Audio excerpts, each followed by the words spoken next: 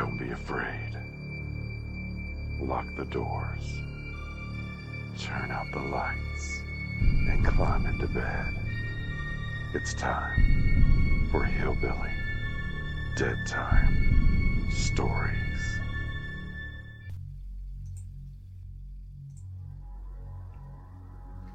In the United States, when someone mentions witches, our thoughts immediately drift to Salem, Massachusetts. It only makes sense considering that the Salem witch trials are still a hot topic today, 329 years after the last one was executed for being a witch.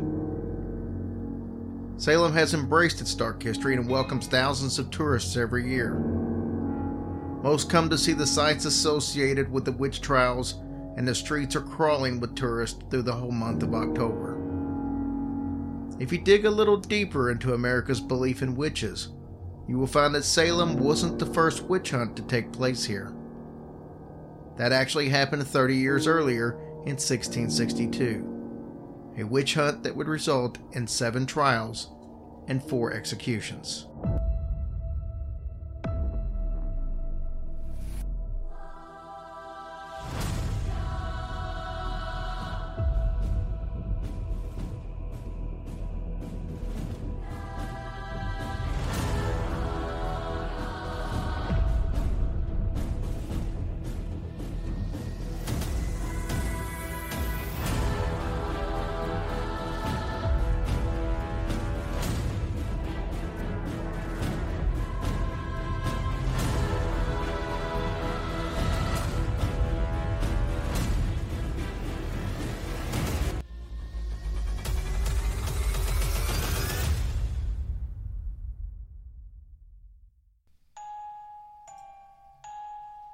It was late March of 1662 in Hartford, Connecticut.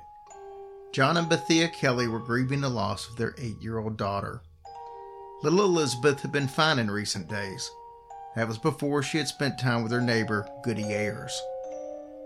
The family, grief-stricken, were desperate for answers. They could only reflect upon the words that their daughter had said the night she returned from the neighbor's house. "Father, Father, help me, help me. Good wife Ayers is upon me. She chokes me. She kneels on my belly. She will break my bowels. She pinches me. She will make me black and blue." After Elizabeth's death, whispers of witchcraft enveloped the town. Fingers were pointed towards several townspeople. Panic ripped through the streets, for Hartford had been the site of the first ever execution of a suspected witch in the colonies a generation ago on May 26, 1647. On that day, Alice Young was sent to the gallows erected at the Hartford's Meeting House Square. Connecticut's old State House now stands where the gallows once stood. Witchcraft was one of the 12 capital crimes decreed by Connecticut's colonial government in 1642. The legal precedent cited? The Word of God. Biblical passages such as Exodus chapter 22, verse 18, "Thou shalt not suffer a witch to live," and Leviticus chapter 20, verse 27, "A man also or woman that hath a familiar spirit, or that is a wizard, shall surely be put to death." Between 1642 and 1662, 7 people were executed for being witches. However, it was in Hartford in 1662, 30 years before the infamous Salem witch trials, that a witch hunt hysteria took hold, resulting in 7 trials and 4 executions. Shortly after Elizabeth's death, the devoutly religious Anne Cole had an affliction that caused her to shake violently and spout blasphemy. A witness said that Anne Cole was taken with strange fits, wherein she, or rather the devil, held a discourse for a considerable time. Anne Cole claimed that she had been bewitched by her neighbor Rebecca Greensmith. As was the case in this time period, if a person wasn't very clean, kept to themselves, or had a less than charming personality, they were oftentimes assumed to be a witch. That was the case here. Rebecca was described by a townsperson to be a lewd, ignorant, considerably aged woman. Keep in mind that the Kellys had already blamed Goody Ayers for the death of their daughter. Soon, those accused started to accuse others as being actual witches, and this in some cases included their spouses. Neighbors began testifying against neighbors and taking sides.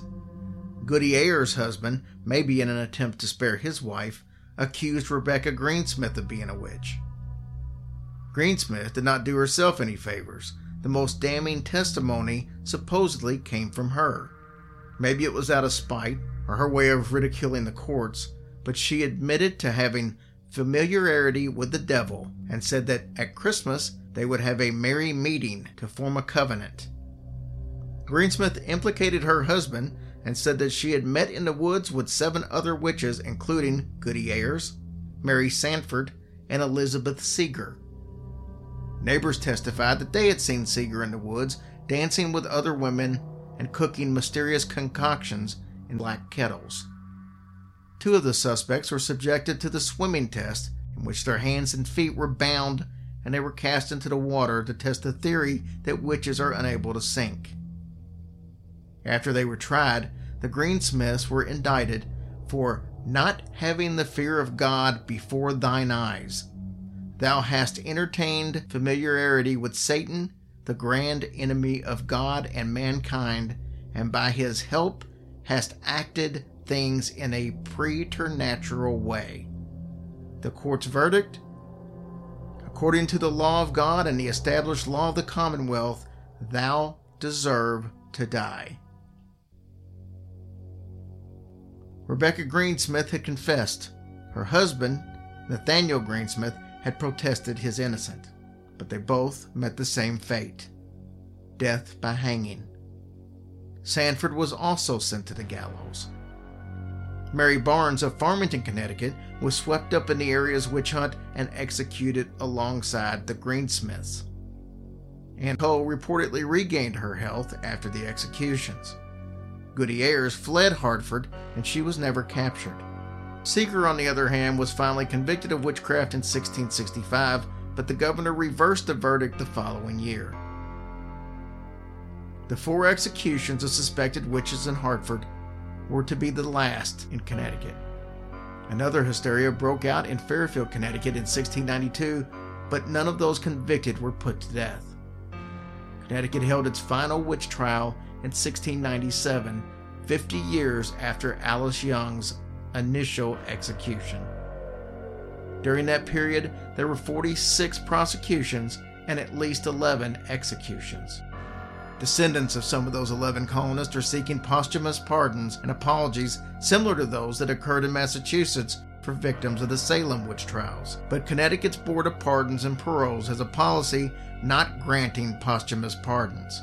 The descendants are now pressing for a gubernatorial proclamation to clear the names of their ancestors.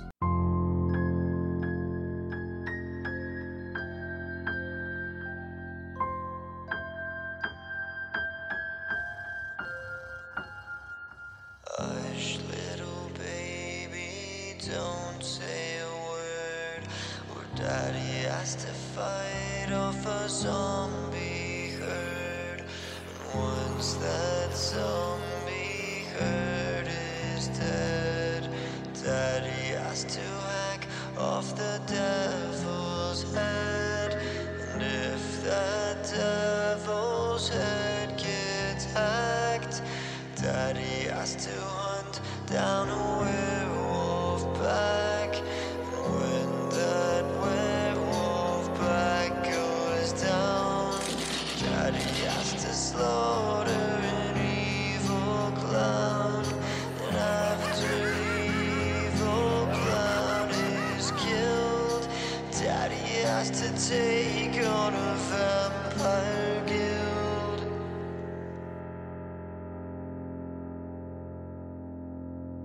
So